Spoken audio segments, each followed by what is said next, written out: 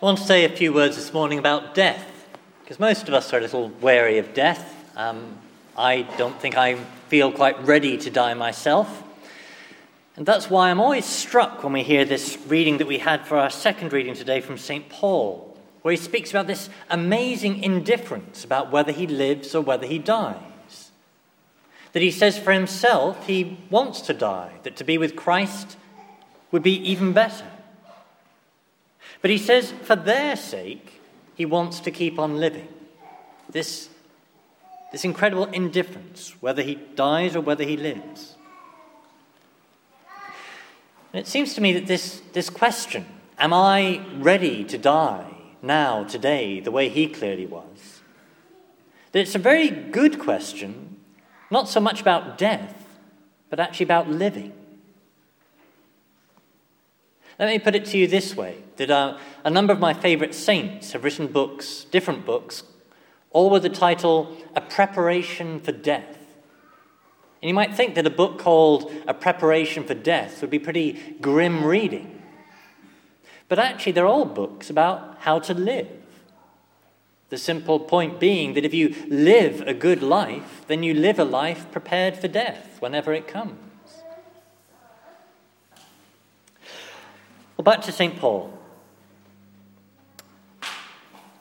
His attitude to living can help us focus ourselves on what it is we're living for. If we look at him and ask the question, why was it that he was happy to keep living? Well, it wasn't so that he could catch the next episode of Coronation Street, or so that he could get a nice bottle of red wine for this evening, or experience some aspect of human existence he'd not yet had.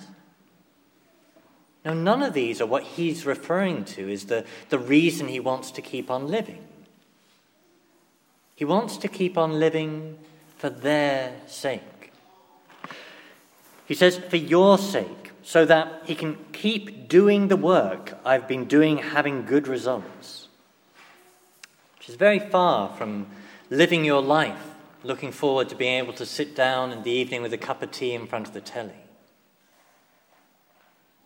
And he closes this little passage by telling us to avoid anything in your lives that is unworthy of the gospel of Christ.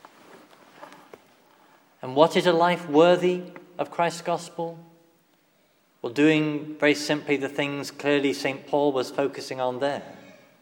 To live a life that is thinking not of me, but of others for your sake. That is doing stuff not just for me, but for others. Well, let me conclude by turning our focus to death in a different way from our gospel text. That the parable we heard from the Lord has a number of points, but in terms of repentance and coming back to the Lord, well, maybe I see what Paul was living and I realize that I'm not living that life. I'm not living that life continually for others.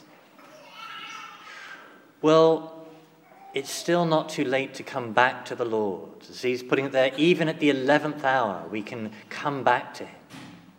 That no matter how long I've failed to turn my life around and to be living for others, it's never too late to come back. So to sum that up, St. Paul was indifferent to whether he lived or whether he died. And he was ready to die precisely because he'd lived a good life, lived a life for others, for their sake. So let's examine ourselves today and ask ourselves how much we do the same. And in as much as we don't, let us take that Lord's invitation, whether it's at the 3rd hour, the 9th hour, or the 11th, to come back to him with a renewed heart.